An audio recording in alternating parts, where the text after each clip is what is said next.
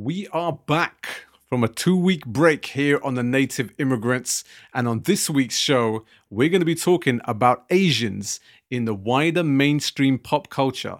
Are we even relevant? And if not, is it our fault or is it theirs?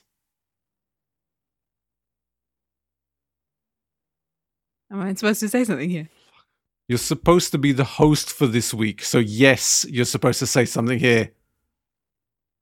At what? Native immigrants in the building. The native immigrants are in the building. Hit the music.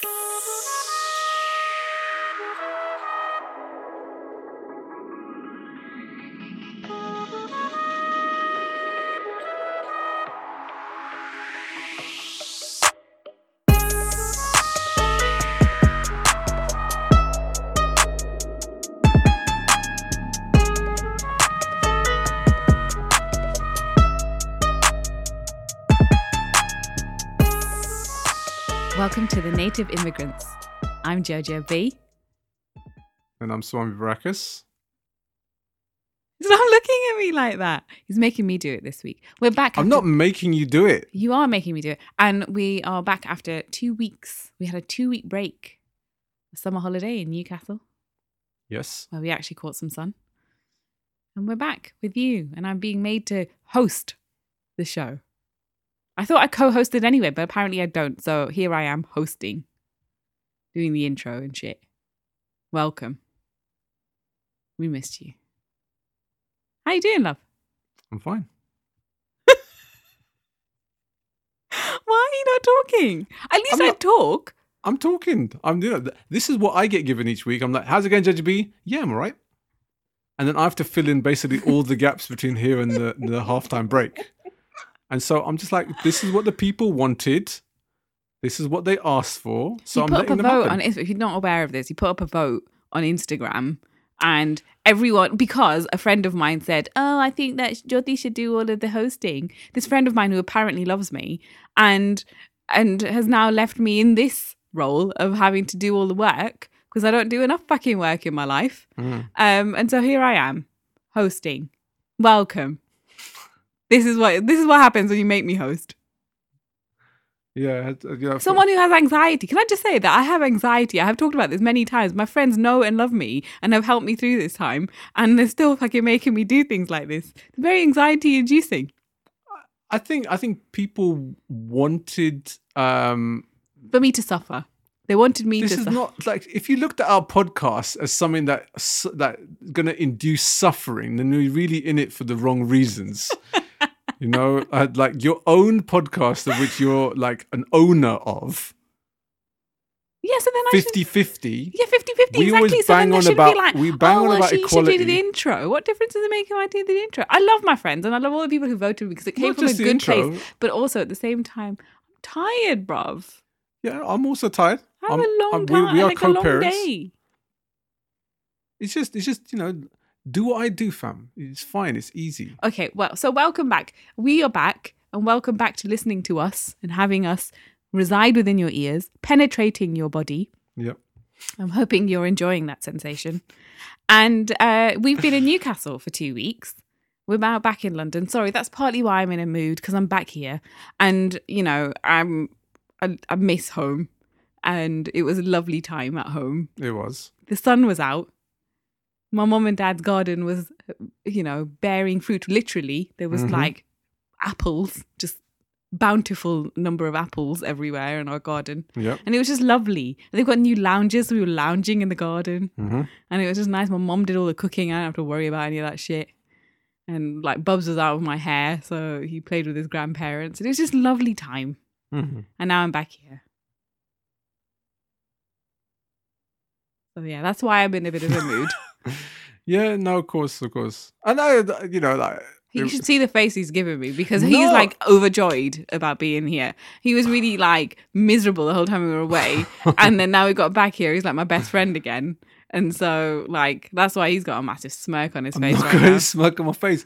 People think, you know what? Like I'm doing this to punish Jojo B. Let it be known, all right. So I've Doing been what? Making me come back to London to punish me, or that or also host hosting this? both of them seem like a massive punishment to you. I don't know which one is the bigger fucking evil, but like this is a show like that my wife is the co-host of, right? Yeah. I host. I'm also the co-host. I do the intros and kind of get people sort of. He's much talking. more of a, like a presenter type in that sense. I just like to speak my mind.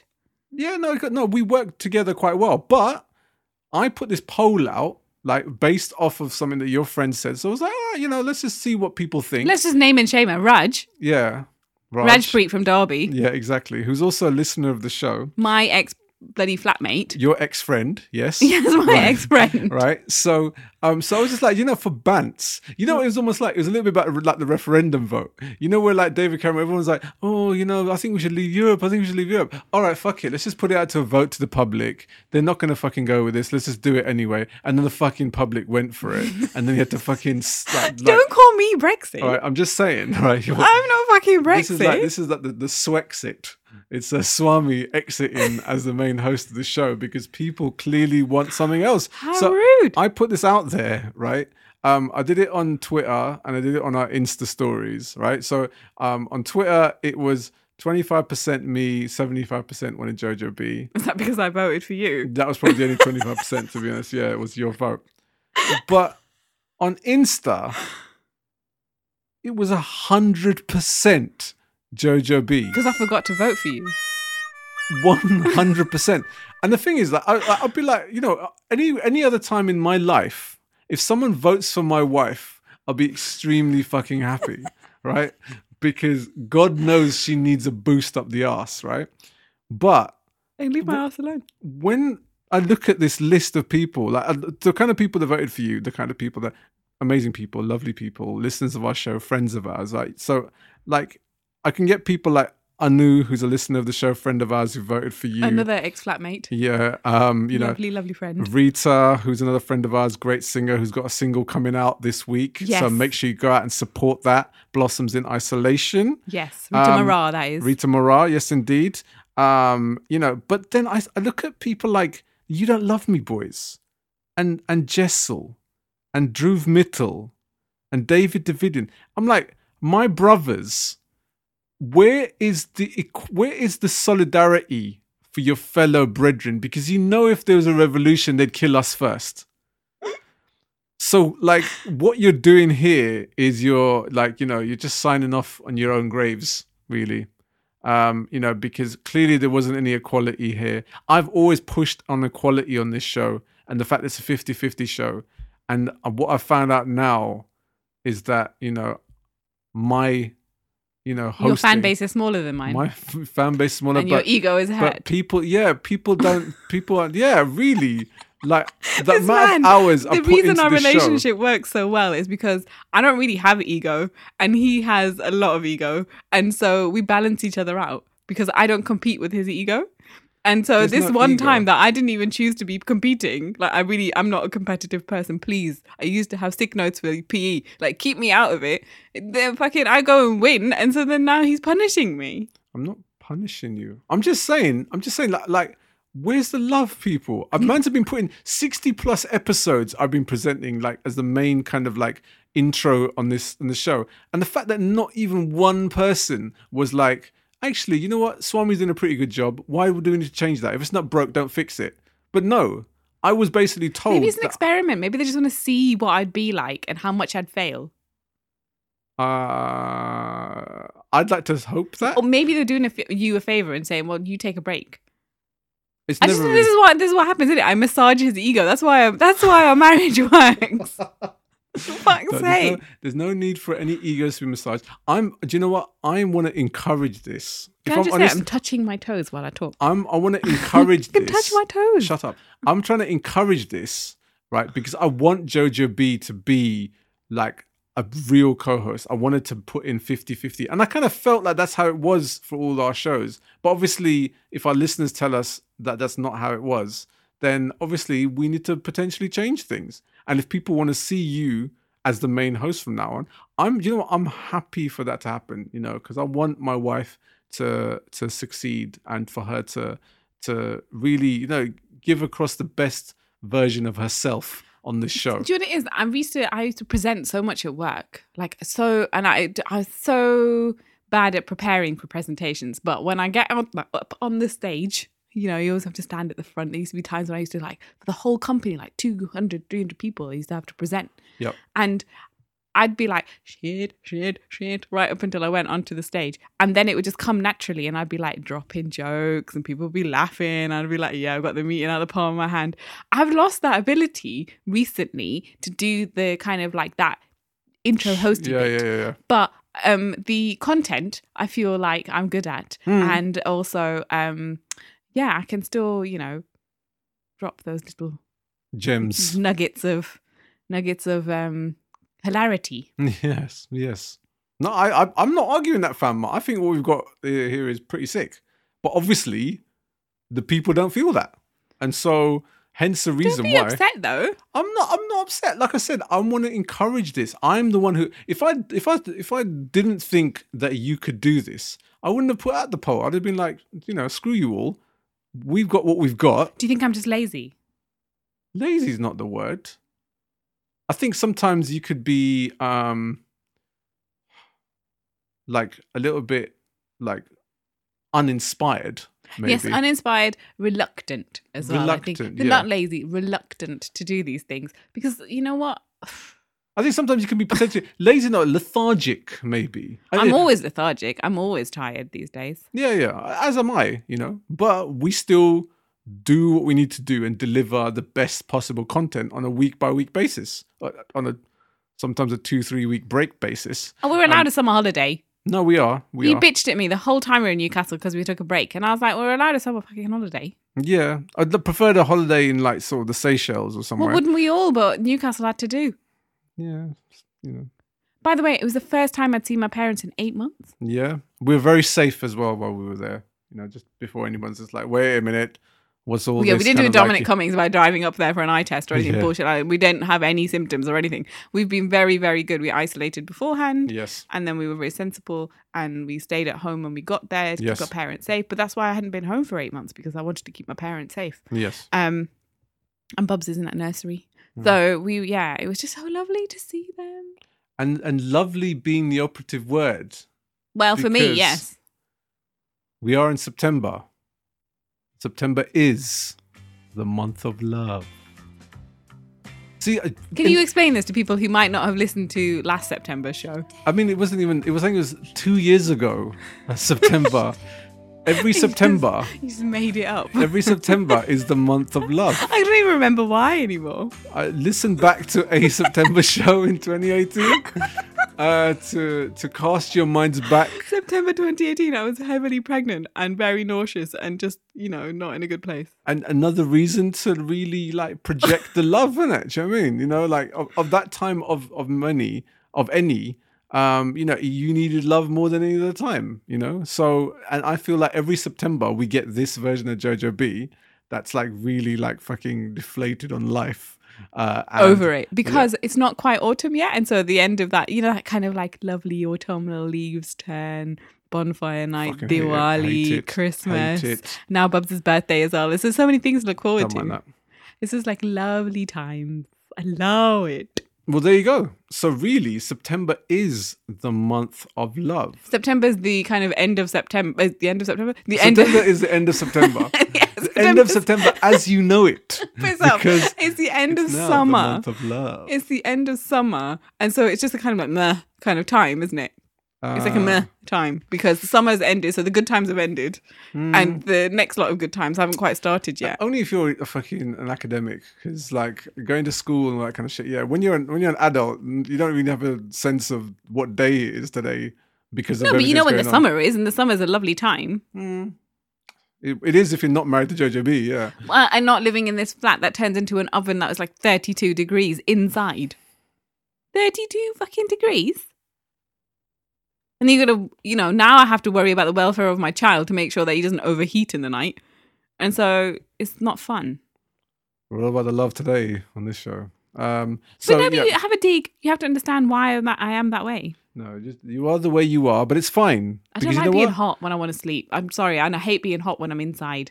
It's all right outside by the sea with a pina colada, but fucking hell, and you're stuck inside in a flat. You're quite finished. What? With a screaming child? You know what, listeners? Phase all that shit out, all right?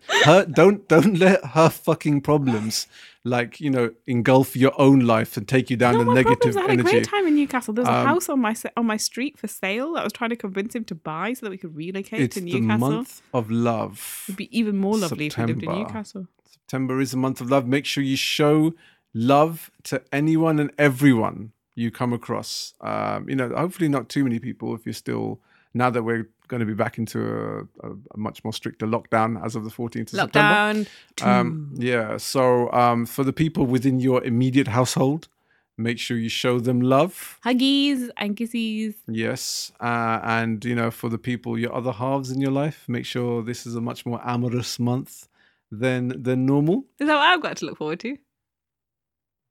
Not with that look on your face. Mm. I'm going to talk on, but I'm not the host of this show. Like Jojo B's the host, so you need to drive this, fam. All right, so I'm going to drive it towards the direction of a suitable boy. Yes. Because we need to talk about the end of it. Yeah. We might be a couple of weeks late. But fuck it, let's talk about it. It has come to an end. It came to an end while we were in Newcastle. Yeah. And so, I was trying to, try to encourage you or trying to get you to record one little bonus show so that we could just talk about this, but we couldn't be fucked. No, I was on holiday. Yeah, exactly. So we've waited till now to address a suitable boy. Yes. And we spoke about it on a week-by-week basis as well. And I feel like it's only right for us now to at least close off that chapter of our lives. I kind of feel like this period of our show has kind of, coincided quite nicely with the suitable boy coming to an end as well at the same time. What do you mean? In the fact that it's very much like I feel like we've grown together. We've kind of, it's been a journey that we've both run quite parallel on. We've grown together in 6 weeks. We spent 5 weeks. We grew together. Yeah. We grew together into the month of love. How long have we been together? Is it going to be like... It's been 9 years in January that we've been together. I'm talking about the fucking podcast, not you, dickhead. Well, the podcast has been running for 2 years. It but took those last 5 weeks for us to grow together. This is why I should be the fucking host. What do You people listen to see? nonsense What that are you you- people hearing? What are you hearing from her that you don't get from me? A lack of fucking nonsense. I'm trying to look at things from a much more atmospheric kind of level. And you just fucking take full of it. shit. You just gotta find ways to this is all he does. Like I host and she just fucking just diminishes everything I say. I mean, I feel like we're constantly growing together, love. This is the point of our life journey together. We've got many years ahead of us. We can't have just stopped already. Oh my god! All right, so I'm not gonna delete this whole fucking conversation for the last minute or so. Let's just talk about a suitable boy because you've just taken me off a tangent that's just so completely irrelevant now. Why would you delete what I say? How dare you? Anyway, A Suitable Boy has come to an end, and we did a kind of week by week breakdown of what we thought of each episode. I felt like we were getting less and less enthusiastic about it. Yeah, the first episode was just like, oh my god, you fuckers, why are you not giving this a chance? And the second episode, it was like, it's okay, but you know what? It's still a few more episodes to go. Let's just give it a go. Third episode, we were like, so yeah, it's kind of, it's a little bit lackluster, but it's okay. We can still give it a go. Fourth episode. Meh. So this is what this shit is. And Fifth so- episode. Now we're up to the 5th and 6th episode. Yeah. Which came back to back, which we were like, that's interesting scheduling. Yeah. Was it like, we can't be fucked to put this on another week. Let's just get this out of the way and done with as quickly as possible. So what did you think, love? Oh, let's look at the series overall. Let's not do episode individual exactly. People things. have already seen it now. Yeah, and people that still went through the whole gamut of watching every single episode will have seen it already and would have already discussed it at length amongst social media and amongst their circles. I thought it was okay. I think is the best way to phrase it. I was happy with the ending. I thought that are we just going to put this out spoilers in case people haven't seen it yet? Spoiler alert. If you haven't seen it, it's been 3 weeks ago when it came out. So what are you doing with your lives? She ended up with Harish. Harish. Yeah, Harish. And I thought that was the right option, if I'm honest. Yeah. I thought that was the most viable one because he at least had a vision and he knew exactly where he was going. He was ambitious. And I think he would also work with her family, which I know is not necessarily always like the main reason to get together with someone. Yeah, it's not exactly a passion igniter. Not exactly. But I felt like, he provided her with the stability that I think she needed. Yeah. I would agree with you on that one. And also, he was the least dickheadish of all of them. Yeah. Could be kind of like he had his opportunity and he fucked it. He did. And he was just young and passionate and just, like no real direction in life. Yeah, exactly. And the other one, Amit. Meenakshi's brother. Yes, he was a pretentious dick. So I think that was she. Yeah, didn't really have a great pool to work with. To be fair, no. I've got to say, when we talk about a country with 1 billion people, that they couldn't have found more viable options for her. I always wondered about Man. Even when I read the book, I was like, but I think because they were brought up like family. Yeah, I don't know. Like, I think there would have been a very not a toxic path, but I kind of feel that he's got way too many demons. Yeah, that would potentially kind of just fuck with her. Yes. So I didn't see like as much as I really vouched for Man. I really wanted him to succeed in his story. And really at the end of it, he was the only one that I really genuinely cared about. Yeah, that's how I felt when I read the book as well, though. Yeah. So yeah, I didn't see those two ever getting together. Not that I didn't care about the other ones, but he's the one I cared the most about by the end of the book. Yeah. Well, his is the story that's probably got the most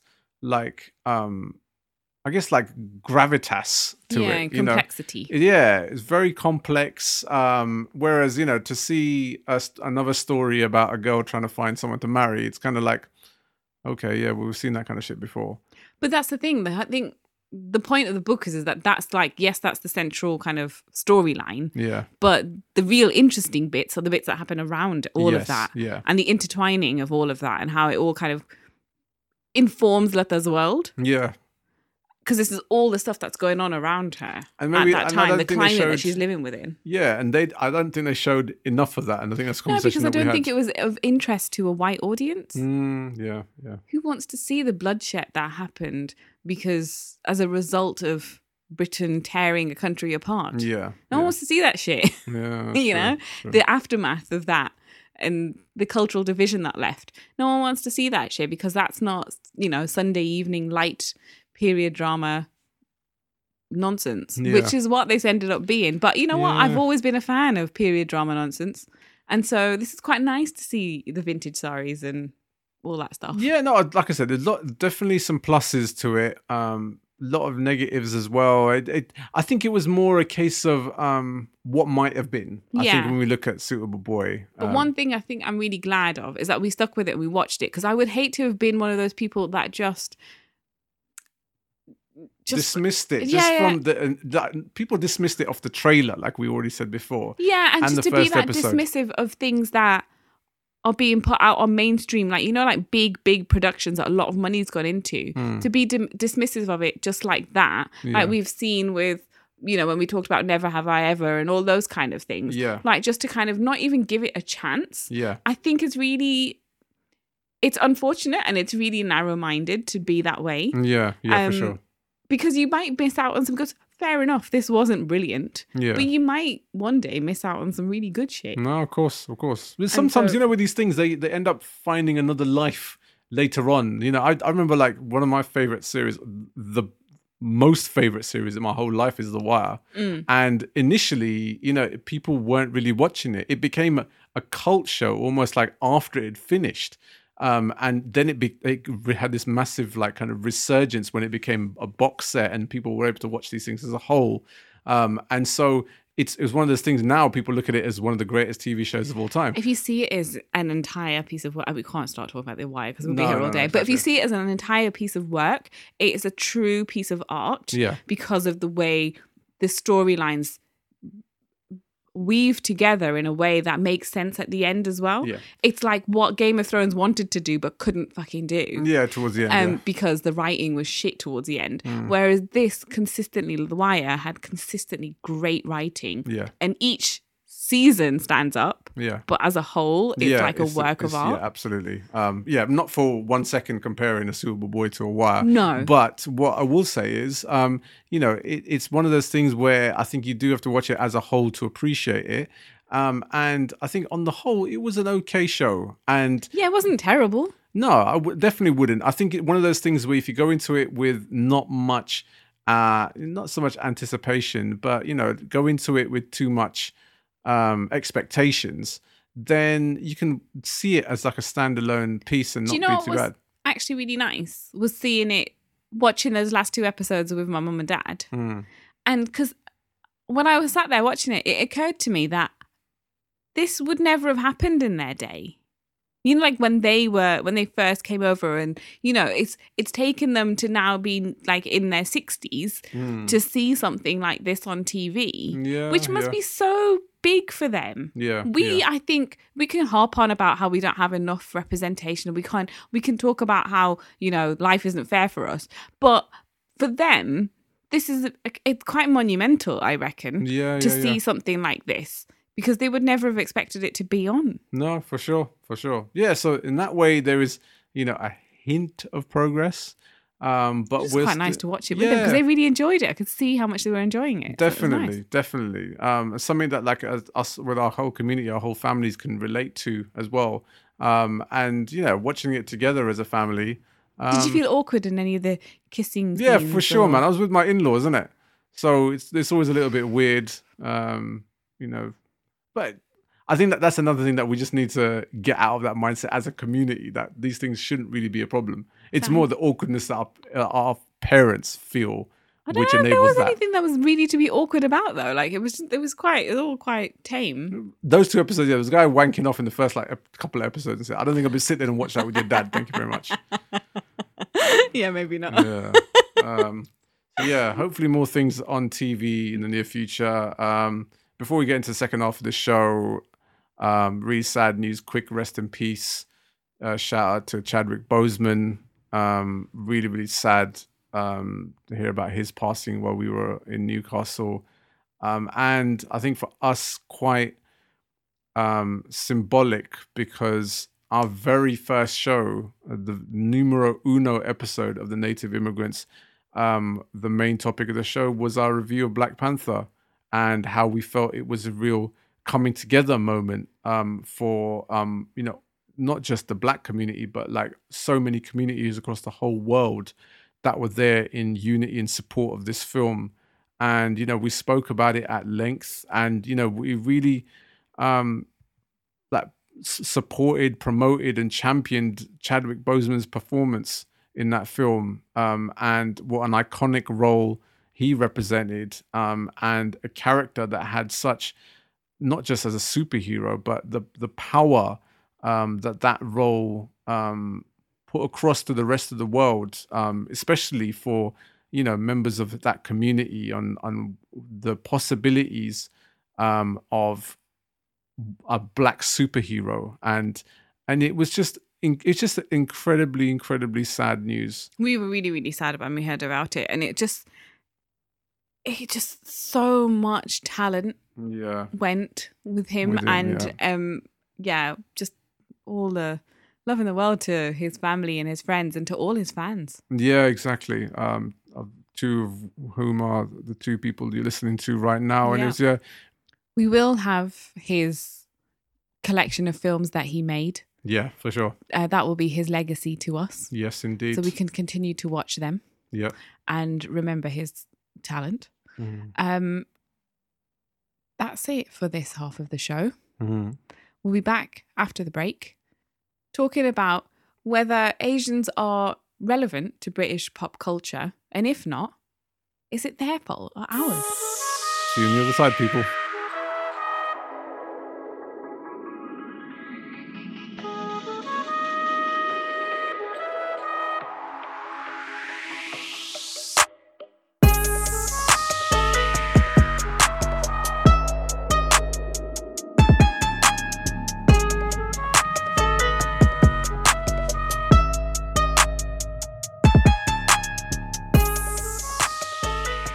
Welcome back to the second half of The Native Immigrants. I'm Jojo B. And I'm Swami Barakas. And he's still making me host.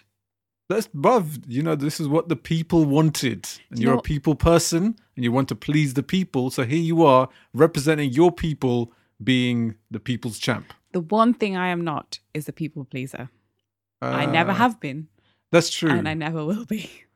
Well, there's always time for change. We're in September, like we mentioned in the first half. This is the month of love. Mm-hmm. And so we need to show the love to our people by giving the people what they want. Yeah. That's what a real queen does. You're the Okay. queen of this podcast. Okay. The people have asked, deliver, fam.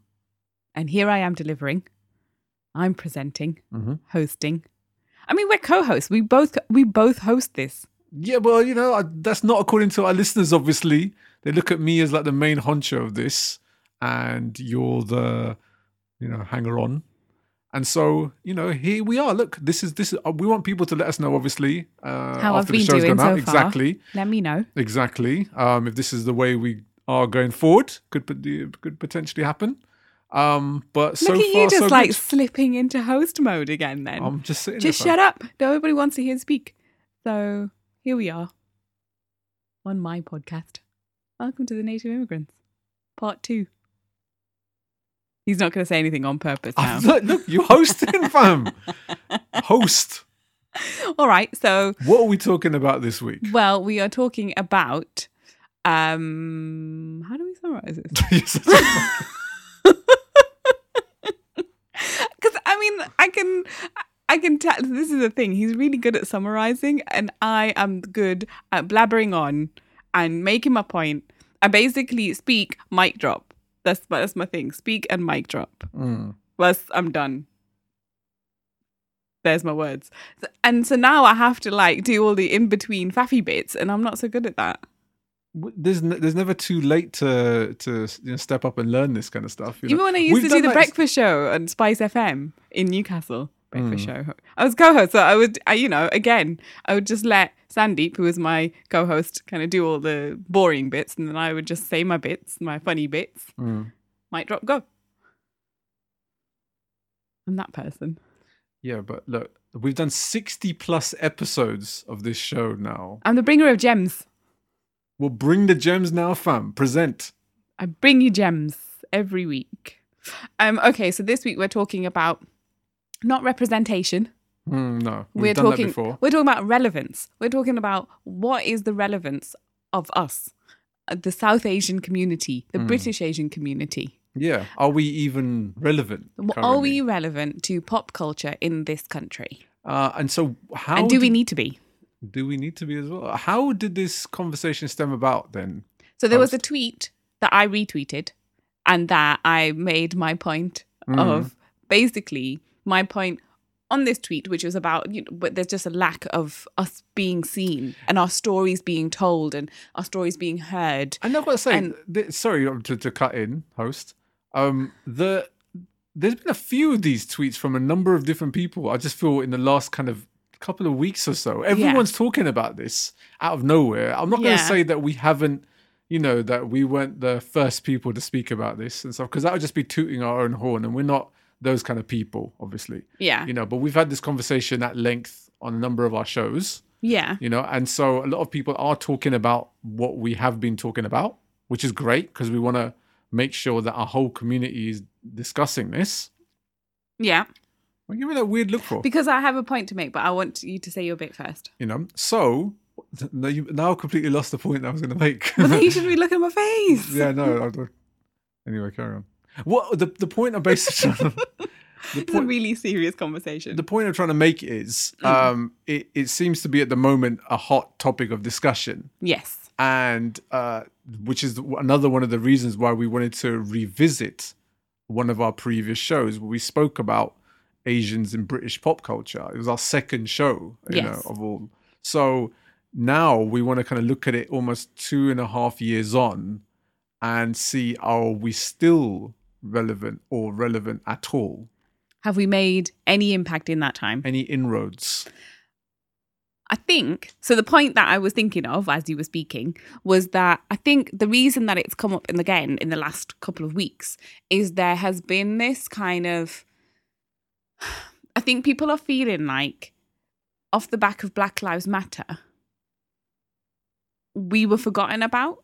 And I think that's going against everything that movement stands for. Yeah, that movement stands for, and that I have been learning to do in terms of not centering us and our stories in that bigger picture when it comes to Black Lives Matter, because that has been the issue that needs to be addressed, and that's very specifically an issue that the Black community has to deal with. And now I think a lot of people have kept their mouths shut, but inside it's been eating them up, going, but what about us? What about us?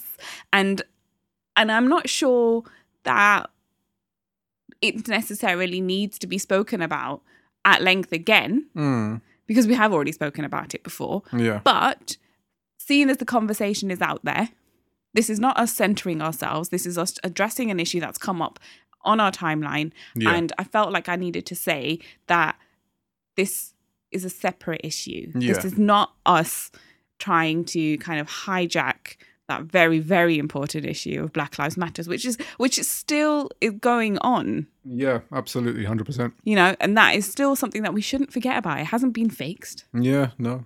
It's not likely to be fixed for a long time either, unfortunately. Exactly. But we still must be doing our part as a community to help that movement. And show solidarity. Yeah.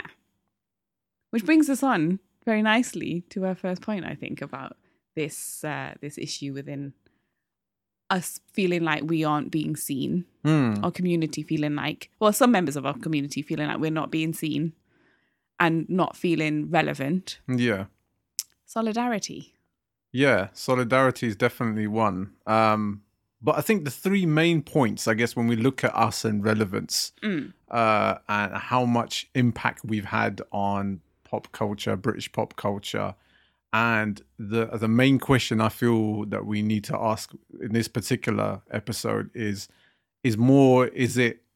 that our fault or is it their fault? Or is it a combination of both? Yeah, which is a question that I posed when I retweeted this original tweet on Twitter, and it seemed to bring up an interesting response. A number of people thought that actually it was partly our fault for not doing enough for a number of reasons that we've discussed, which is why we thought it would be a good idea to discuss this on the podcast, because we have been discussing this the past few days, and which is why I mentioned solidarity, because that was one of the reasons that we feel, or that I felt, I don't want to speak for you, my love, but that we felt that was holding us back in terms of making an impact that we have control of. So what we need to do, this is what my therapist tells me all the time, you have to be able to look at what you're in control of. Yeah.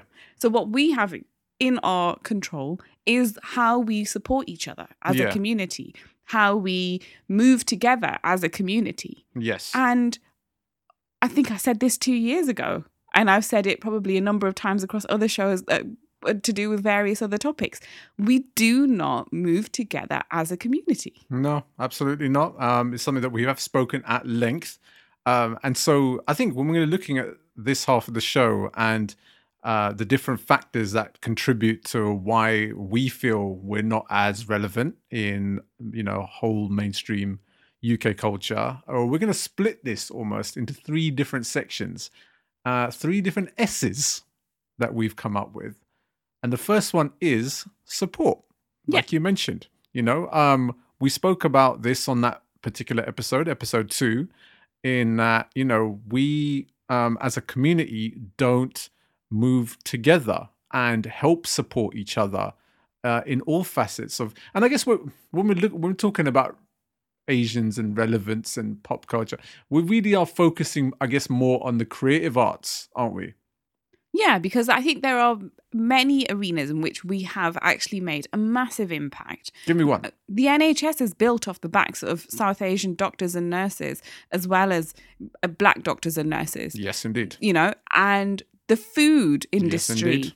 has the amount, the huge impact we have made on the culinary scene in this country.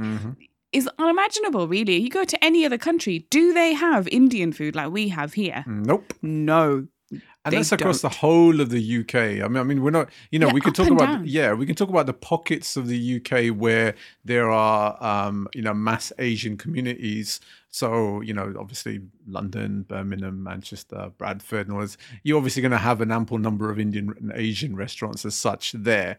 But we're talking about, it's a common knowledge that people look at curry as one of the national dishes here in the UK, across the whole of the UK. Yeah, I took you to that little village that I grew up in, that we moved to in Northumberland when we first moved up to the northeast. Yeah. Tiny little fishing village. And there is an Indian restaurant there. Yeah. And there indeed. was back then in the 80s. Yeah, of course. And so we've made such a huge impact in that way. And if you think about it, food is one of the biggest kind of identifiers of you being integrated into a society. Yeah, for sure. When your food is not seen as like other or different or weird, it's just a part of our day-to-day cuisine. You can go into the supermarket and get curries to take home and eat. You can't get that for every cuisine. We take it for granted that happens in this country. It doesn't happen everywhere. You don't get... There might be shitty frozen curries, but people still want it. Yeah, exactly. That they want to have it.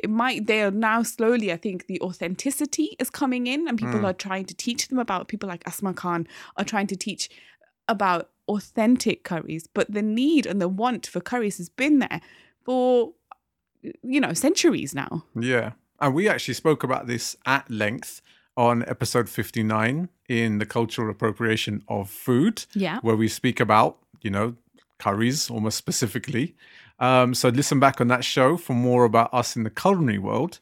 But we are looking at, I guess, more of our communities within the creative arts on this half of the show, because it's been a massive discussion for us, especially for representation on television, something that we've also spoke about again in a previous show very, very recently. Yeah. So what we need to do is we need to start asking the questions. And I guess when we talk about support being the first objective here, what more do we need to do as a community to show support amongst each other?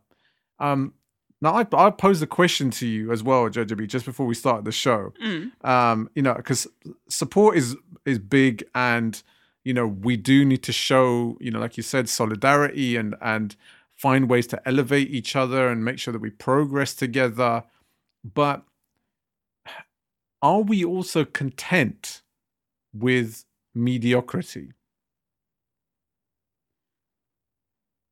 Because the point I'm making is, I want to see South Asians across the UK succeed. I want to see them progress. I want to see them move forward. I do obviously want to see representation on television.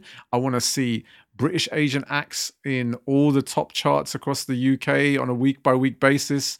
I want to see all these things. I want these things to happen.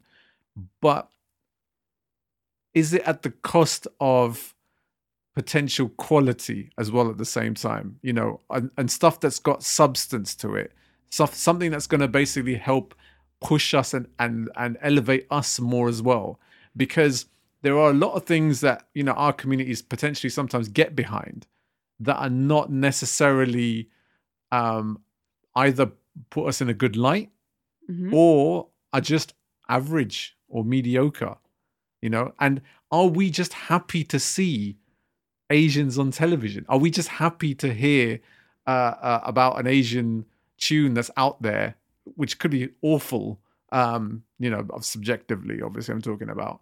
But because there's an Asian attached to it, we've got to all of a sudden get behind it. I don't know why £1 Fishman didn't just come into my head just now. But I'm just saying, like, it's great to see, wow, look at this guy from the market stall in the middle of like I can't remember where it was, East London, potentially, I can't remember. But made it really, really big and everyone got behind it. It was a great, yeah. But, if we're facing the facts, it's very much a gimmicky, novelty thing. But that was because people were laughing at him, not with him. And that's the problem. People, it's the same with Danny. People like to mock. Yeah. And we like to be first in the queue to do that, right?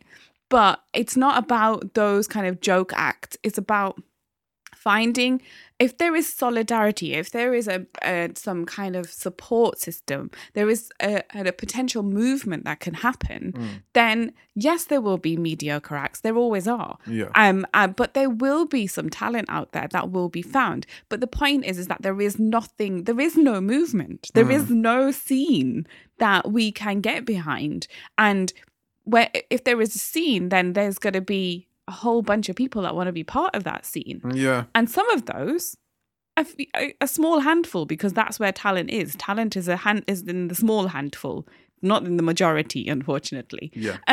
But that small handful will, rise to the top. Yeah. But all right. So if you're if you're an Asian radio station, okay, and you have across the whole day have to fill this up with, say, Asian music. I'm just thinking, I'm just looking at music, say, right now for this point of time. And you've got to, like I said, you've got to fill the whole day up with new music across the day. Obviously, you have your talk shows and you have all this other bullshit and stuff. But music is your bedrock. Yeah. And so you've got to assume that there's enough quality music coming out like all the time here, I guess, in the UK. Let's just look at the British Asian music, because I've seen radio stations, we know all the big platforms obviously now in the UK for Asian music. They get music from Canada and they get music from India and they get music from all over the world from artists of South Asian heritage, but if we were to focus on British Asian music, is there enough to fill up a day's worth of music? No. Okay. No. All right. And so 2, you almost don't have a choice but then to play the things that are okay. It might not be amazing, great music, but we'll have to just go for the next level down to fill up this slot. And then what then happens is you've got a kind of like a benchmark of what the kinds of music that's been played on these stations. And so any old Tom, Dick and Harry can put together a tune and it's obviously then played on radio. I know things have obviously changed from the days when I used to first start making music, because then like loads of people getting onto radio just to, because there wasn't enough music. Now there are a lot more artists and there's a lot more different genres of music and stuff that people are getting involved with, and now they're on radio stations. But still, is there enough quality in depth to enable like a full kind of scene as such? Just for me, looking at it from an outside perspective, I'm still seeing the same kind of people. I'm still seeing the same artists. There's a handful of new ones that come out every now and then, but then they fade into obscurity again. Again, that comes from lack of support, though. So those older, more established artists are not bringing through other people. They are not supporting a scene. They are out there for themselves. They are making their money. They are not part of a scene. They haven't come from, or they might have come from what was the beginnings of a scene, but that eventually just kind of died away. And so now they're left on their own. And so they haven't looked back to think, actually, what more could we be doing here? So I think a part of that, the reason that they're still out there and doing their thing, good on them for still being there and persevering and making their money. But there has nothing, what's been left behind them is like a vast kind of black hole of nothingness. Nothing was there to there was no support system put in place. There has not been any kind of structure put in place that would help bring new artists, new talent through. Right. And I think that's where we go wrong. So yes, you can have like a grassroots, for example, right? You've got the grime scene. There's a grassroots kind of scene that established itself. It was a type of music that just kind of like spread amongst all the different parts of the country and became a thing that then people started to come in and create structure and actually create labels and radio stations and platforms, SBTV, the things where people could kind of get their music out there. We don't have those entrepreneurs who will come in. We do have those entrepreneurs, but they're not coming in and seeing the potential of growing a scene. They're seeing cha-ching, money, quick money, and then we get out. And I think that's part of the problem, that those people, like, there is no trust. There's no trust amongst people. There is, and, you know, I'm not saying that didn't happen in the grime scene. I'm sure it was rife with it. But there were still some people who were out there to try and support. And then when artists got, you know, those original artists, when they got a little bit more exposure and they got a bit more experience, they then were able to offer that wisdom that they came with and that they had. They were able to offer that to the younger ones. Exactly, and then enable them to kind of grow. There's a lot of like kind of, you know, touch my feet in our community. Like there's not enough like let me help you and mentor you. It's a lot of, you know, touch my feet and show me respect. Who do you think you are? And I think that people, like, the tiniest bit of fame can go to people's heads. You took me to an award ceremony once, and I saw that in practice, and I was like, I will never fucking go back to one of those award shows. It was horrific. I just hated it. I hated the atmosphere there. People were horrible, bitchy, saying nasty things about you. I could hear them at the bar bitching about other people. And I was like, this is not a scene. There's no support here. This is a bunch of hangers-on who want to cause problems. And I'm not saying that doesn't happen in any other scene. The hip-hop scene was rife with it in the 90s. That's why, you know, so many of them died. And it's still happening now. But it's those kinds of things cannot go on. They have to stop for a scene to progress. But what happens is that those kinds of things, what I've seen happen so far in my lifetime of kind of seeing music in the last kind of 15, 20 years, is that those people kind of end a scene. It stops there. We used to go to I used to go Bombay Bronx. It ended because of a fight. Yeah. That was the end of that. You know, the scene, the scene ended that night. That's crazy, because that almost ended like the showcases and the you know, the networking and you know, everything kind of like almost did kind of end very, very quickly. And I guess what also happened with that was, like, you know, we talk about support amongst the artists and the producers and the creators, but you know, we've also got to look at the flip side from, you know, the people, you know, making the decisions, i.e. radio stations, presenters, you know, like labels, you know, the people in those aspects, are they also doing the same? I think, you know, like something like the Asian Network, we'll just put it out there, Asian Network do like to bring through new artists and bring through new acts, because we're always trying to evolve and you know, to show that there's another generation of artists that are still coming through. But you always still find they're still having to rely on the older acts in order to, you know, get onto like their big kind of stages and stuff and things that they do. But also that change in music policy killed off a lot of opportunity for younger acts and for newer acts and for British acts. They changed their music policy and it became much more rooted around Bhangra and Bollywood. And, you know, like, yes, it's nice to hear that music, but that is not the music of Britain. Yeah. So if you are a BBC station, British Broadcasting Company, and you're representing an Asian community in this country, I think that should first and foremost be at the top of your kind of agenda when it comes to the music policy, personally. But do you know what question we haven't asked here? What do we bring to the table in terms of the the music we want to get out there. So talking specifically about music, Yeah. do we want to be like a bunch of Asians doing grime or hip hop, or do we have actually a genre that's ours, that we bring, that we can use? Because so far, the music that we have been making that has, semi-broken through, has actually been, it's been mostly from Black culture that we have then used and, put in a kind of slightly Asian sound to it. Yeah. But even, for instance, the Asian underground, house music came from the Chicago house scene, which was a Black music scene. Yep. And drum and bass is very much from the Black music scene. And so we have people who are very good in those genres. Yeah. Amazingly good in those genres. But is that our genre?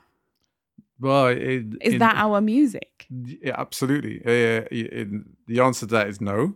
Where's the originality amongst us? And I'd have no idea because I'm not a musician, or if we're talking specifically about the music scene, I'm not. I know nothing about this. I couldn't tell you how we can make a new type of music, but people do it. So, are all the ideas used up, and do we just appropriate that music? Not necessarily using appropriate in a bad way, but just kind of, do we take that on because that's a culture we live within? Yeah. Or do we bring something from our own culture and kind of try and mesh it, try and make it palatable to the Western sound without it being like that terrible song from Lagan? The one where she sings it in English, but it's like an Indian song. It sounds terrible in English. All right, so my answer to all that is like, the music for youth culture for Asians in the UK is Bhangra, right? Let's not.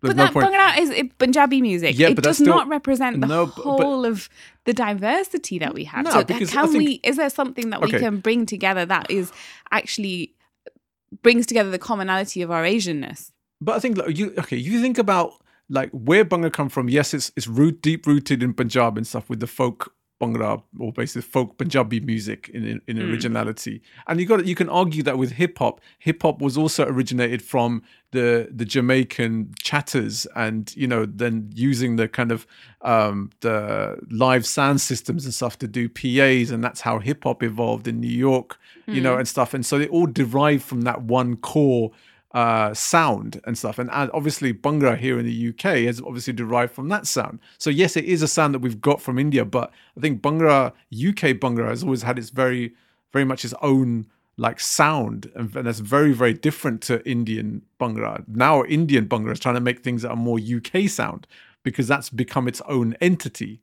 Now the question that I have is, I've seen a lot of people talking about, we've got this X tracks basically out there and it's got 1 million hits and 2 million hits after a day. A lot of this stuff, obviously people pay for views and whatever, blah, blah, blah, but there's some tracks obviously that are really big within our communities that don't necessarily, transfer the same level of success into the mainstream charts. And so then we asking the question is, like, in terms of Bhangra music, is there a place, are enough people outside of our community have enough of an interest in Bhangra for that to be elevated into the UK charts? And I say no, because language for me will still always be an issue.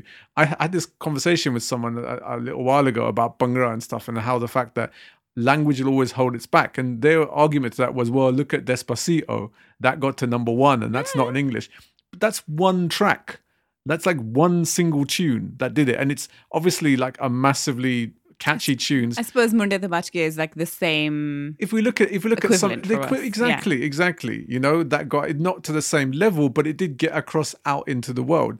Sidhu's track with Steel Bangles and Mist and and Steph, like, so that got into the charts. Great, amazing, love to see it.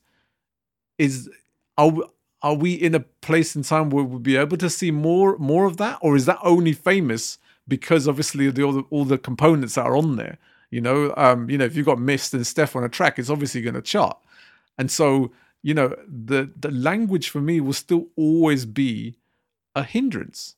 It'll always unfortunately hold that level of exposure back for us. If we use your example of the hip hop scene being derived in that Jamaican scene originally, so they took the beats, yeah, and the kind of style of like talking fast, basically, is what it was, wasn't it? It was basically they used to take like kind of the break from soul tracks and things like that, then loop it, and that's how hip hop started. And then so it's the DJs beat, used to chat over it. So if the beat is the doldrum, could you, and you guys use that, and even Gujaratis use the doldrum as well. You have like a slightly different beat to it. Yeah, we use madangs and these kind of things. So could you envision a Gujarati song, Gujarati language song on a Bhangra beat? Or should it be, because we're British Asian and we're an Asian community and we're trying to bring community cohesion here across states of India or religions or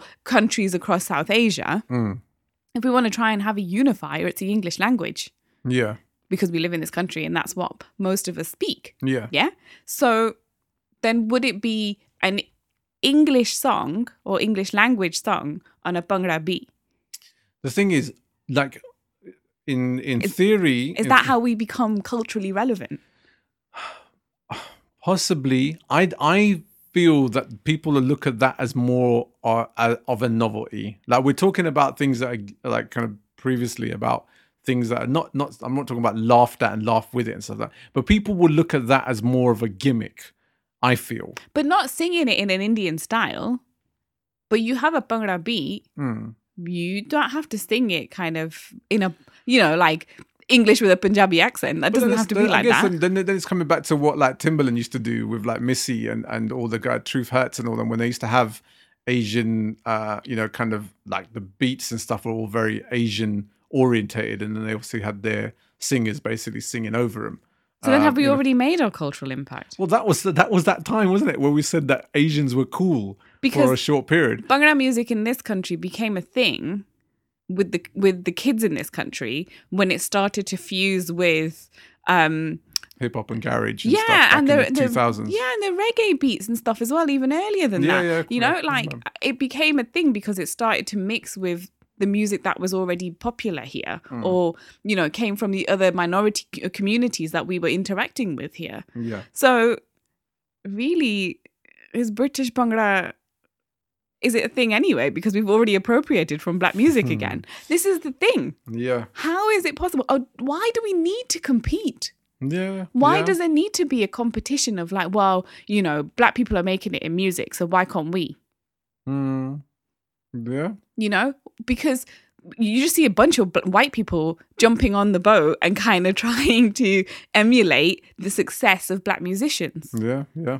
Now, what I have seen, having worked in the music scene for a little while, I had my window into it, was that the people in charge of these record companies are still white. Yeah. And they have, for decades, made money off the back of music that came from the black community. Yeah.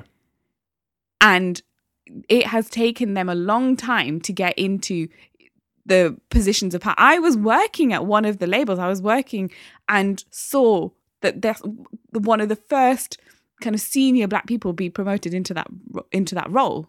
And that label had been making for decades, like decades and decades, money off the back of black musicians. Yeah.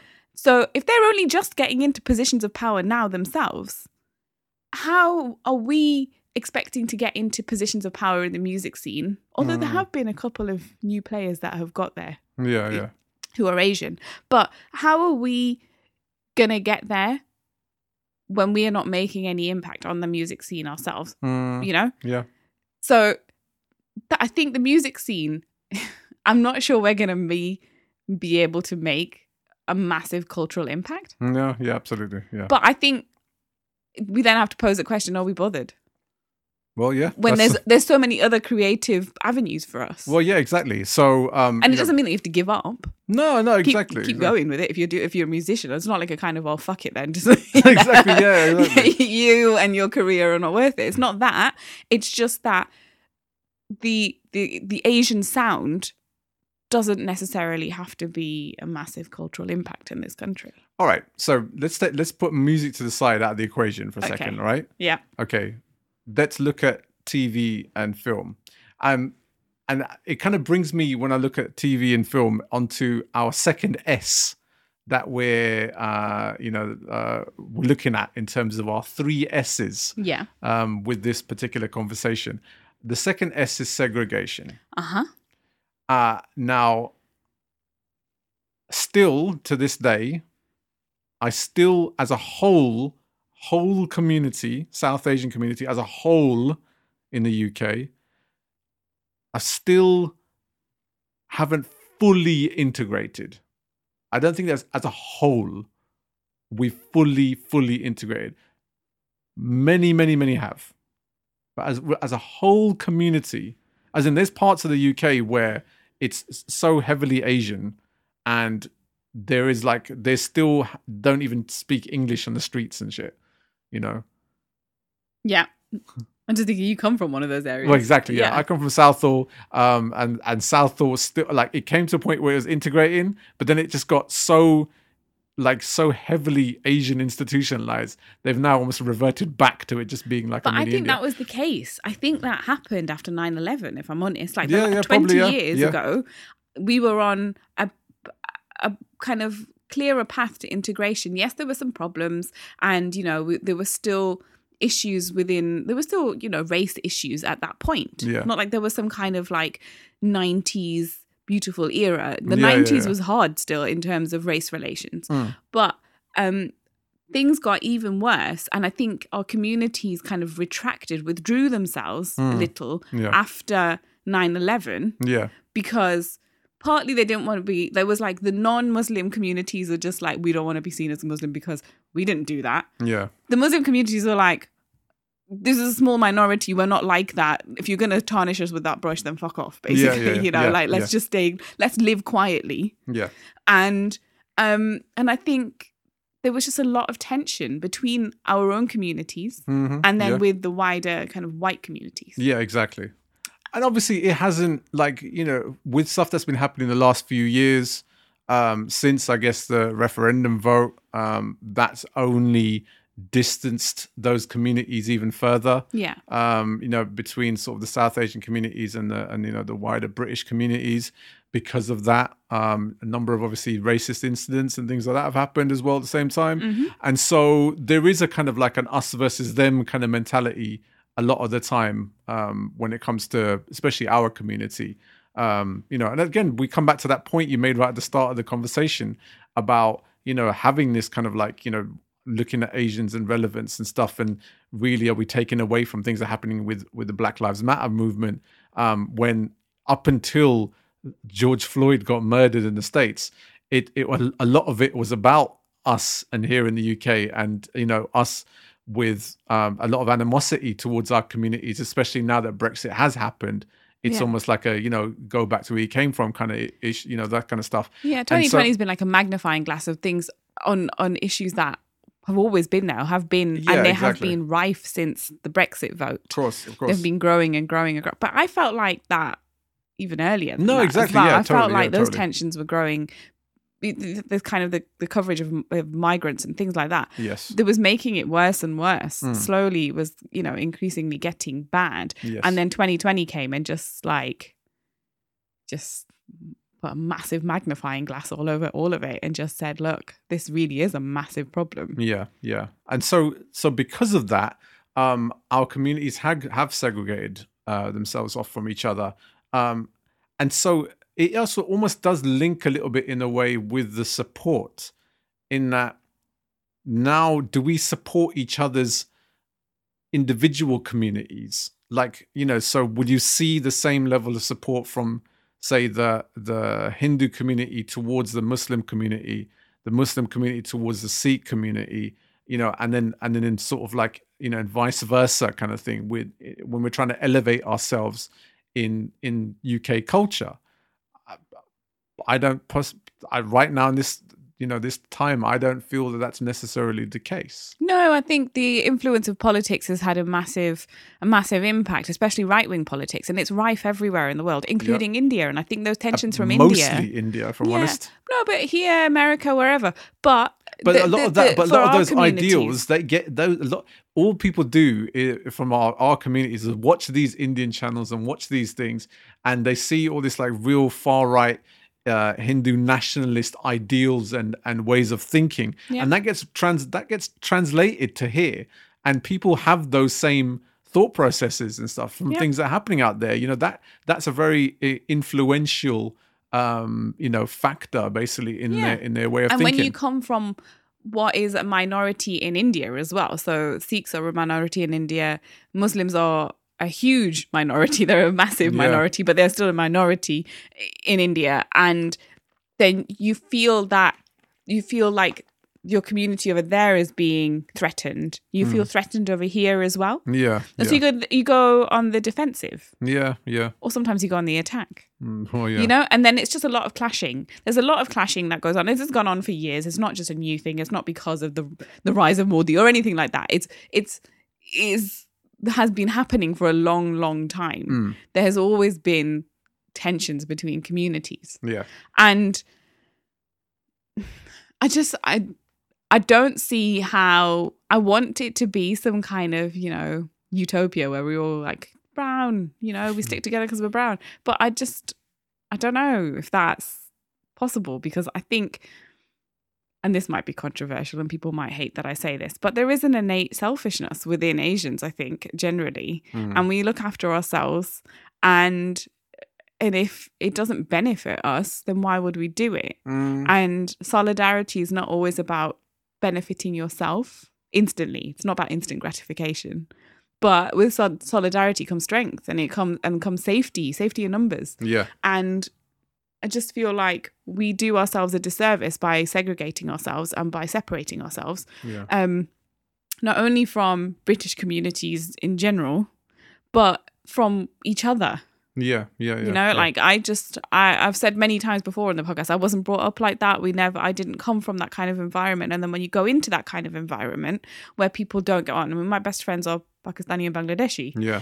And to then go to places where people will say really offensive things about those communities, it burns me inside. Like I hate it. I hate hearing those things, because I take it personally, because my best friends are that. And so why would you, and they've been there more for me than my family have been in a lot of ways. Yeah. And so why would I then find that acceptable to be around? It's me basically, when you feel like you're stabbing someone in the back. Yeah. Without me, I'm kind of allowing someone else to stab my friends in the back. I'm just standing by and letting it happen. And I hate that.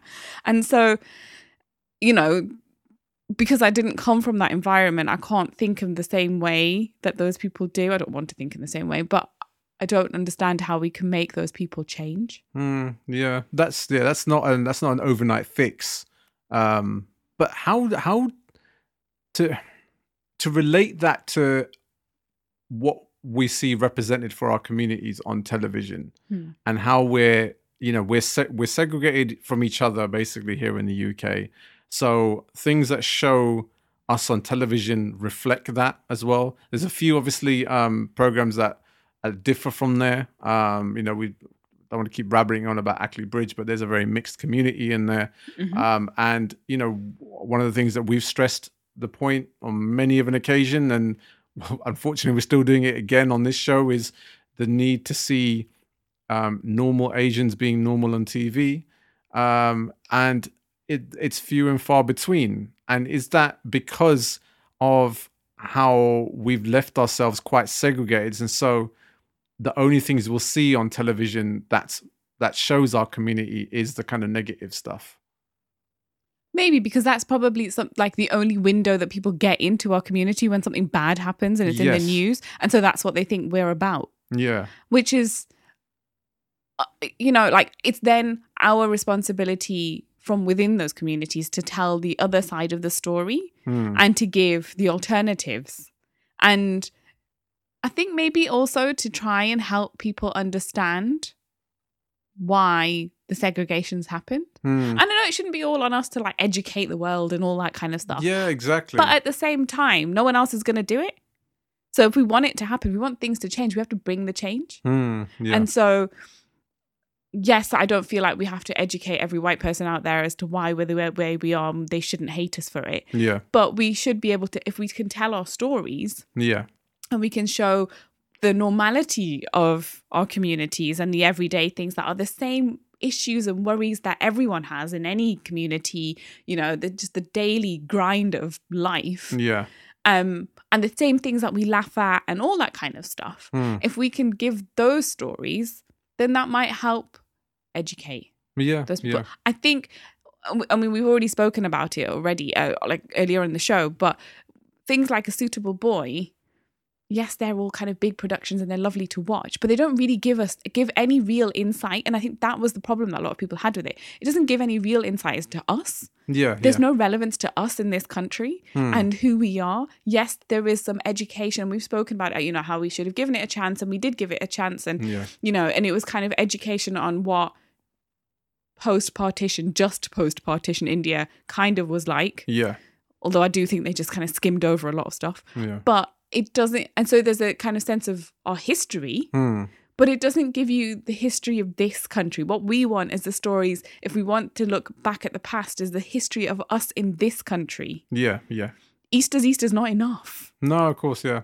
Yeah, the barging the... Is it like there's been like, in every like decade of those, there's been films to reflect that and stuff, and we've spoken about those before. We can say Barging the Beach and we can say Benedict Beckham, etc. But yeah, we're talking about a handful of films over the course of the last like 40, 50 years of our, us being in this country. And nothing really looking in detail about... I think Barging the Beach was a great insight into the lives of Asian women at that time. Yeah, for sure. But there's not been very much that has given that kind of insight since then. Easter's East was actually quite a good insight of kind of being young and in the 70s. First generation as well, yeah of course. But we've not had anything since, really, that does that. Bend It Like Beckham was just like a fun rom-com. No, but it's a fun rom-com. But again, it was just a regular Asian family in the UK with a story that wasn't all about, forced marriages and honor killings and... like terrorism, for God's sake. But it didn't really give you any real insight either. It just kind of normalized us being here, which is, which is a good thing. But I don't think there's anything wrong with that. I want to see more of that. And the problem is, and I'll come back to that again, is are we content with mediocrity? Is that there have been a number of films that we've both seen with Asians being represented in there and people from South Asian heritage, either like as creatives or the actors involved in it. Yeah. And they've been pretty shit. Yes. And the problem I just remembered the ones that you were talking about. And the problem is a lot of our communities obviously get behind them.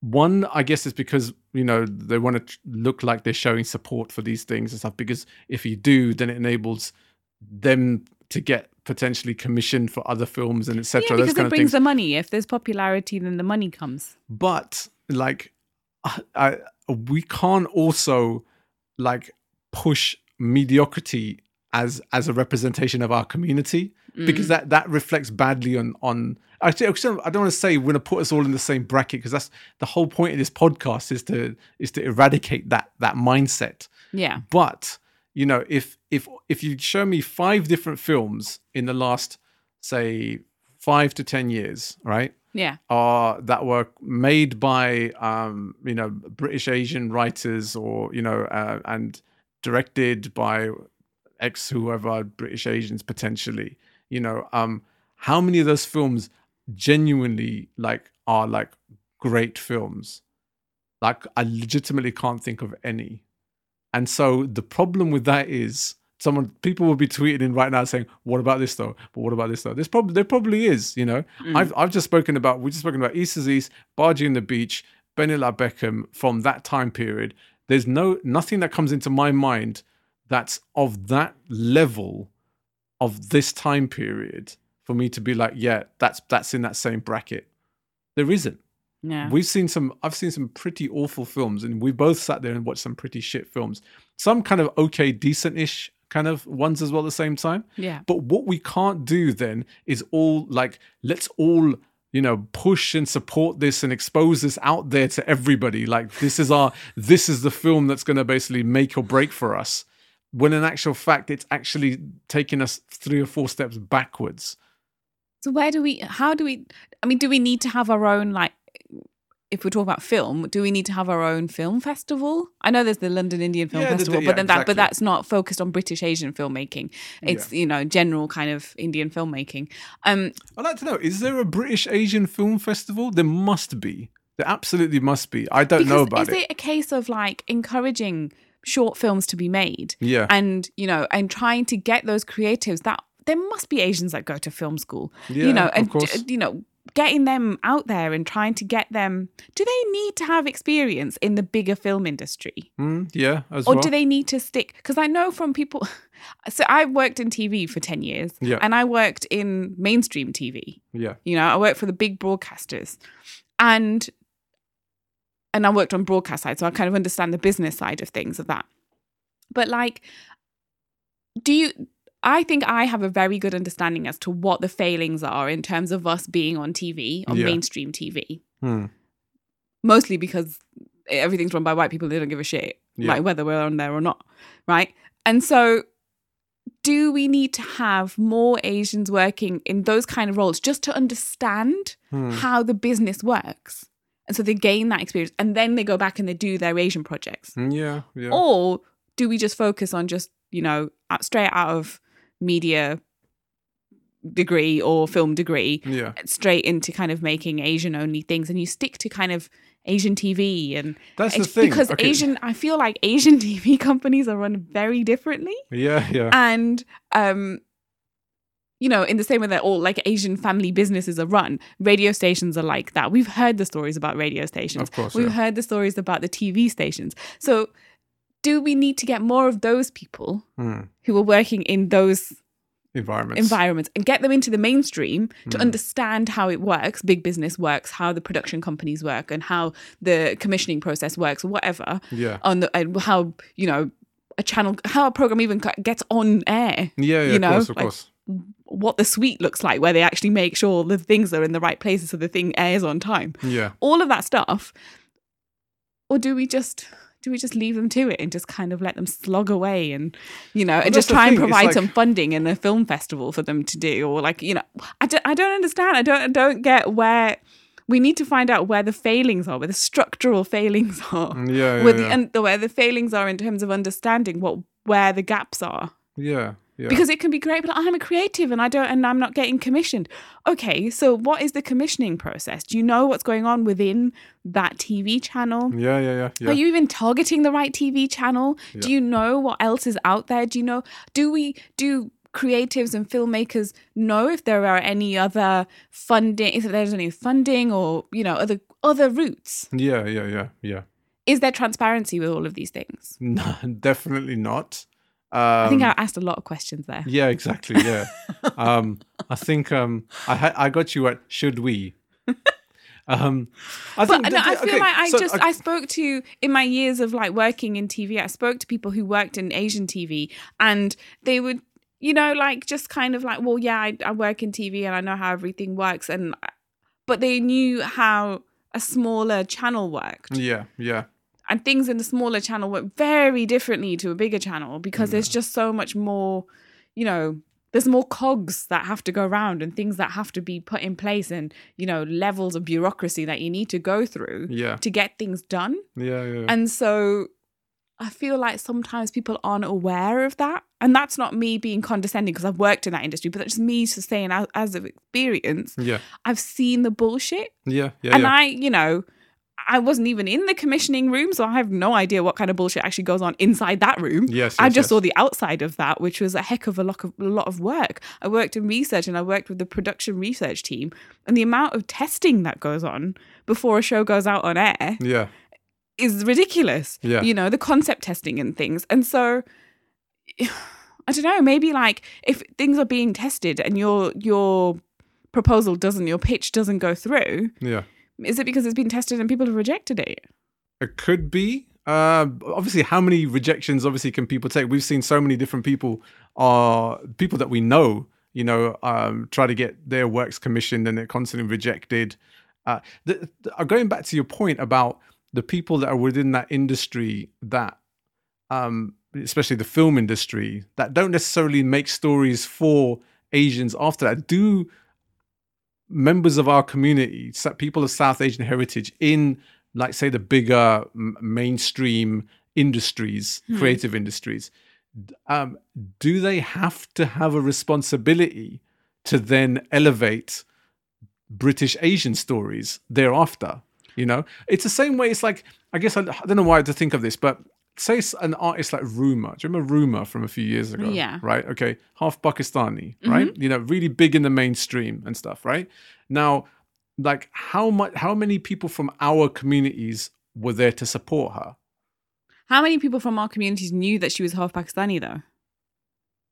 Fair point. So Fair if she's point. not your cup of tea musically, you might not necessarily have felt any need to support her. Because I didn't know until you told me. What? You didn't know Ruma No, was... because she looked white. Yeah. Or like kind of Mediterranean. Okay. Yeah, okay, so maybe her or her record label. I remember But saying... like, sorry, carry on. Yeah, no, they might not necessarily have pushed on that fact because maybe for her it's not really relevant. You know, it's about the music. But you look at an artist like Joy Crooks, Yeah, exactly. who doesn't need to either because she does look non-Asian. Yeah, But she is very proud of her Bangladeshi heritage. for sure. Yeah, And so she has no issue with talking about it. She's very proud to talk about it. yeah, I saw a clip of her singing on Twitter the other day, and she, you know, dropped a couple of Bangladeshi words in there. yeah. Bangla Of course, yeah. And so she's very proud of that heritage, and so she has a lot of support. Yeah, of course. Yeah, absolutely. But that's what I'm saying. So, but for someone that, say, doesn't necessarily champion their South Asian roots with either the films they make or the music they make, now, do they get that same level of support, say, from our community just because of who they are and the culture that they are, rather than telling British Asian stories, making British Asian music? Well, look at Himesh Patel. He's making films that aren't rooted in Asian stories. Yeah, yeah. But he doesn't deny his Asianness either. True. If that makes True. sense. Yeah. You know, like he doesn't avoid talking about it. He doesn't, he can't shy away from it. His look, his skin color and everything gives it away. It's not a way. If you're of a mixed heritage, then maybe you can not talk about it, or you can distance yourself from it. Yeah. But when you're obviously Asian and you can't distance yourself from it. But do you need to? I don't think he wants to. It doesn't seem to have hindered him because he's very good at what he does. Yeah, no, I guess in a way that echoes the same with all the Dev Patel, and all those guys. Yeah. Yeah, it's always been a kind of a, you know, I'm looking at it more from the perspective of the creators, you know, people that are behind the cameras telling the stories, or writers, you know. I think for writers, it's all about authenticity. So if you don't have a story to tell from your community, but you have another story to tell the other story. Yeah. Like it has to come from an authentic place. If it doesn't, then it doesn't translate well onto screen. Yeah. But then what I'm saying is then you're damned because we're trying to basically tell our stories, but yet we can't. But those stories should only be told by the people who can tell them. Yeah. And so if you're from our community and you can't tell that story because you're disconnected in some way or another, you're just not interested, then don't do it. Then, yeah, exactly. But you can still be an Asian person making waves in the film industry or the TV industry. You don't necessarily have to tell an Asian story for us to be proud of you. No, 100%. Totally agree. But that does actually bring us on to the last S, the third S of our three-pronged attack into Asians and relevance in wider mainstream UK culture. And that is the system. The system. So we've already spoken about the first 2 points and how a lot of that blame can go on us as a whole community, you know, and we can't keep pointing the finger on the other side without addressing the issues within ourselves in why we've almost inhibited ourselves from progressing and becoming a lot more relevant within wider, you know, UK culture. But, you know, there is two sides of the coin. There's the other side of the equilibrium, and there is that big door that is shut as well from us trying to progress ourselves. Yeah. and that is obviously because of the system. And we've spoken already just now about the commissioning rooms, the people making the decisions, the people enabling that progress or giving the green light to that, and the fact that there is a massive red tape and there's a massive barrier blockade from stopping that from happening. And we've heard all number of reasons for things not getting commissioned, and how people have been like, well, we've seen this already previously, or we've got another Asian on the list already. Yeah, so, we've already got sorry. our quota Yeah. of Asian quota. shows, and so we don't need another one as such. But yeah, we'd love to hear more about that terrorism thing, or we'd love to hear more about that honor killing show. So the system. The system. I'm going to steal a quote that I saw from the great athlete, Caster Semenya. Okay. She said, doors may be shut, but they're not locked. And so what we need to find is the way to open those doors. And that the problem with the system as it stands, and 2020 Black Lives Matter has highlighted this and, really shown us what the problem is here, is that systemic racism exists. And so all of the systems that we want to be part of are rotten to the core. So now, how can we help ourselves in that situation? Like, what do we do to try and improve that situation? Those systems, those companies need to look at themselves long and hard and try and fix their systems. But that's not going to happen. And really, they have no incentive to do that. This is exactly what I say. Lots of people are shouting about how unfair life is at the moment, and that, this stuff is going on, that racism exists. Yeah. But they're just waiting for it to die down again. Yeah, exactly. And they're just going to carry on doing it. I mean, people have been saying these things for decades, for years, centuries even now. Yeah. And people just don't give a shit because they're in power and they want to keep their power and they don't give a fuck. That's what it essentially comes down to. So the only way that I see that we can change things is by getting on in the inside. If we can get into the inside, and we've said this before, we need to be in those commissioning rooms, we need to be in the boardrooms to make things different. But getting those roles, again, to get promoted into those roles, to get those jobs, it's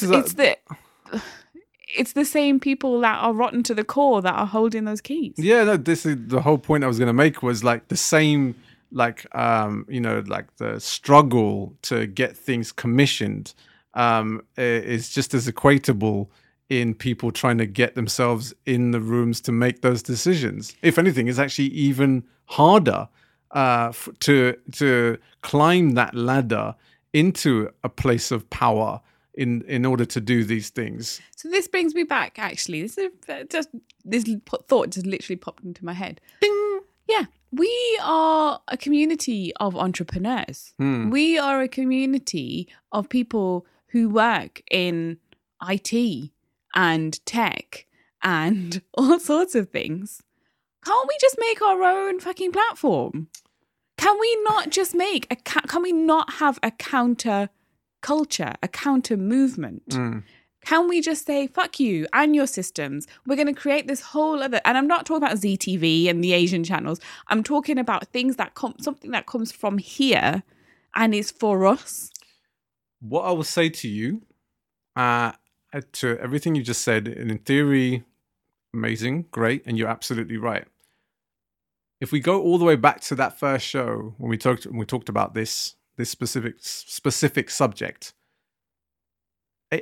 our community still don't have enough faith or enough cohesion. With the arts. And we spoke about sport in one aspect of that show, and how still our communities still hold our youngers to progress within sports because they don't see that as a viable career. Obviously, they haven't seen any footballers and stuff in the Premier League and across all different sporting facets. I just the other day had an article about one of the lads who was a Yorkshire cricketer of Pakistani origin, and he'd just been dealt with racism week in, week out throughout his entire career playing for Yorkshire. And he retired. He's only 29 years old, and he quit cricket. Now, I'm just saying that's just one aspect of it and stuff, right? Now, like sport as a whole holds, there's not enough encouragement to get our kids into sport as a long-term future. Out, cricket maybe, yeah, fair enough, but look, football's the main sport and stuff. There's hardly any Asian cricket footballers, and then that goes the same with athletics. It goes with rugby and all these other sports. Now, the arts, only recently in the last few years have we seen, I guess, more and more people involved in the arts as a viable long-term career.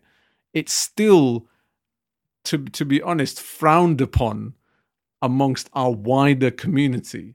And so when you look at all the biggest entrepreneurs that are Asian within the UK and all the businesses and the things that they're obviously made their money in, arts is definitely not one of them, because they just don't see it as a long-term fulfilling financial investment.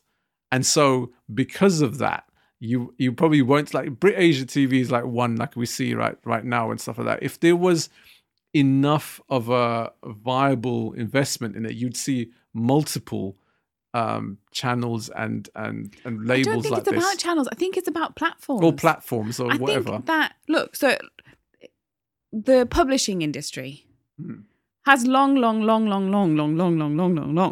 been known for quietening our voices, Yeah. They just kind of silence us. They don't publish people of color. And so our good friend Nikesh Shukla has, I think he set it up, or him and a group of friends have set up a literary agency for people of color. Yeah, absolutely. And they're getting published. Yeah. And so they just went, you know what?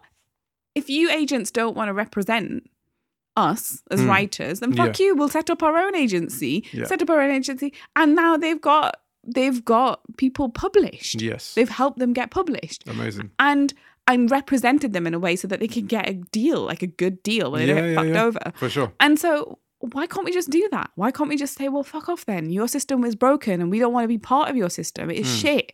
You don't represent us. You're always going to fuck us over. You're always going to make us feel like shit. You're always going to make us feel second class. Yes. So we're going to go over here and we're going to talk to this massive percentage of the population that we are as a whole. Yeah.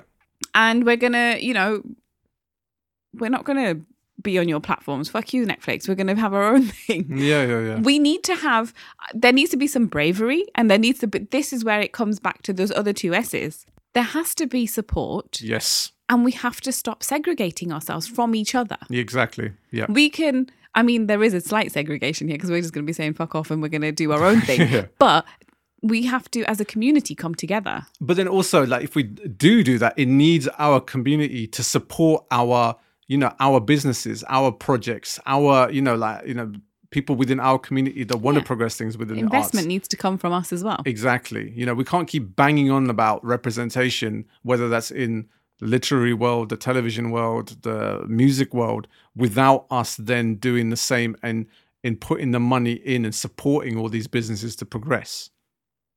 100% agree with that. So, you Asian entrepreneurs with all the money, Mr. and Mrs. Moneybags, hand it over to someone who knows how to build this platform. Yeah. And no doubt that all of these massive tech companies are majority Asian employees, doing the grunt work. And so those people need to be coming together and creating something that we all want to be part of. Yeah. That we all want to watch and support. But then, again, we must support this. No, exactly. That's the thing. Yeah, we can keep unless there's the support from our own community for these things. And what I'm talking, we come, keep repeating stuff from previously. The stuff has to be good. It's got to be great. It's got to showcase us in the right way. It's got to basically, elevate our communities as well at the same time. To put out millions into like a terrible fucking tune or a terrible film. That does nothing for no one. But just remember that a lot of these big platforms like Netflix and Spotify have run on loss for a long time because they were never...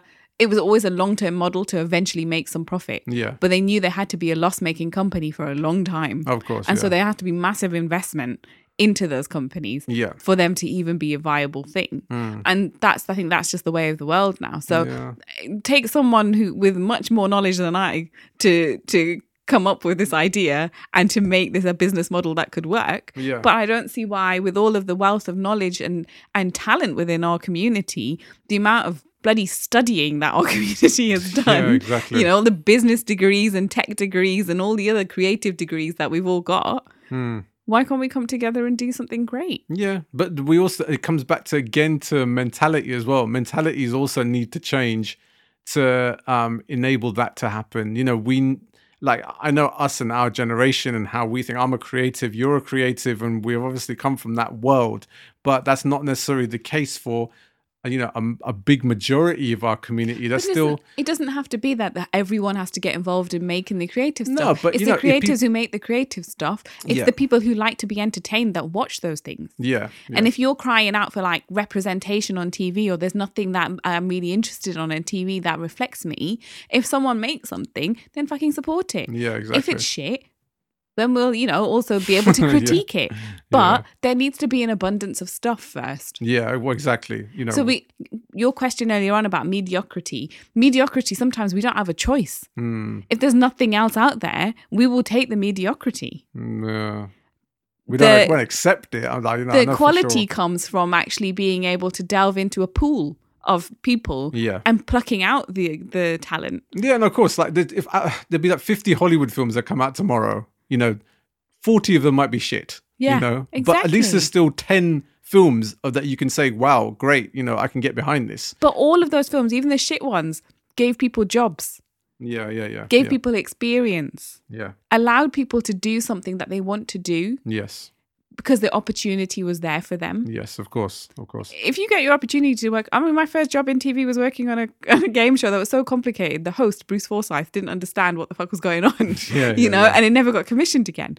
It was shit. But it was fun, and I got a lot of experience on that show. I learned in those 3 weeks. I was just an intern for 3 weeks. I learned so much about the industry and how it works. And those opportunities need to be given for talent to be able to go through. And you can have those opportunities and realize that it's not for you. You don't want to do that.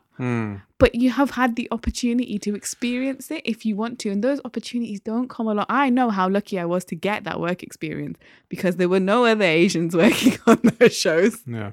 I was the only Asian on the whole production. So it's hard. Opportunities is a big word. You know, being given the opportunity to do something that you love to do creatively, you know, is a real blessing. And I think, you know, I'm good to see 50 terrible British Asian films if it enables the experience and the nurturing for these people to progress into bigger and better things and to enable much more quality to happen. You know, at the moment, we're not seeing either of those things. And so, you know, where is the opportunities? Where the opportunities are all being closed off, and the ones that do eke through, some of them potentially succeed, some of them don't. Yeah. You know, but being given the opportunity to showcase what are some real values within our community, and to show us in a great light. You know, at the moment, it's not there, and we need to create those. And if the system is going to stop that, then we need to find ways to create for ourselves. But it does need the support of our community in order for these things to happen. And we definitely don't need the segregations in our community to stop the support to enable that to happen as well. Yeah, we need to be a cohesive community. We need to be together. And that involves... We want to be together. No, but that means not, you know, staying in your own little lane. Yeah. It means... you know, mixing with each other and then also supporting each other. Yeah, exactly. Yeah. And then we can fight the system. What do we always say? Fight the power, fuck the man. Yes. Are you looking? Oh, I'm supposed to do the hosting Yeah, bit. see, of this I was going to round this all off, but I'm not the host this week, fam. This I was is waiting you. for you to do that. Nope. This is like I'm a sitting there massive just like, I pause. don't know what you're looking at me for, fam. Do you know what? I always switch off at this point, so I have no idea what you Yeah, usually say. exactly. And so this is the shoes on the other foot today. Thank you for listening to The Native Immigrants. I'm Jojo B. And I'm Swami Barakas. We'll speak to you next week. We will. See ya. Peace.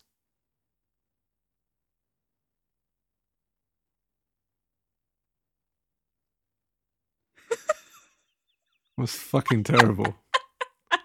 There wasn't even like, usually I have like a closing kind of like piece and stuff to get into the next part to say people that to listen in next week. It was just like, thanks then. Bye. Ta-ta. See ya. Buzz. You do it then. Okay. So that's it from this week's episode of The Native Immigrants. We'll be back next week for more of the same. I'm Swami Barakas. And I'm Jojo B. You basically just said what I said. No, but there's a way of saying it, and you were just like, "Oh, thanks then, everyone." I'm not dramatic. It went from like some thanks real. for listening to The Native Immigrants. See you next week, people. Isn't it?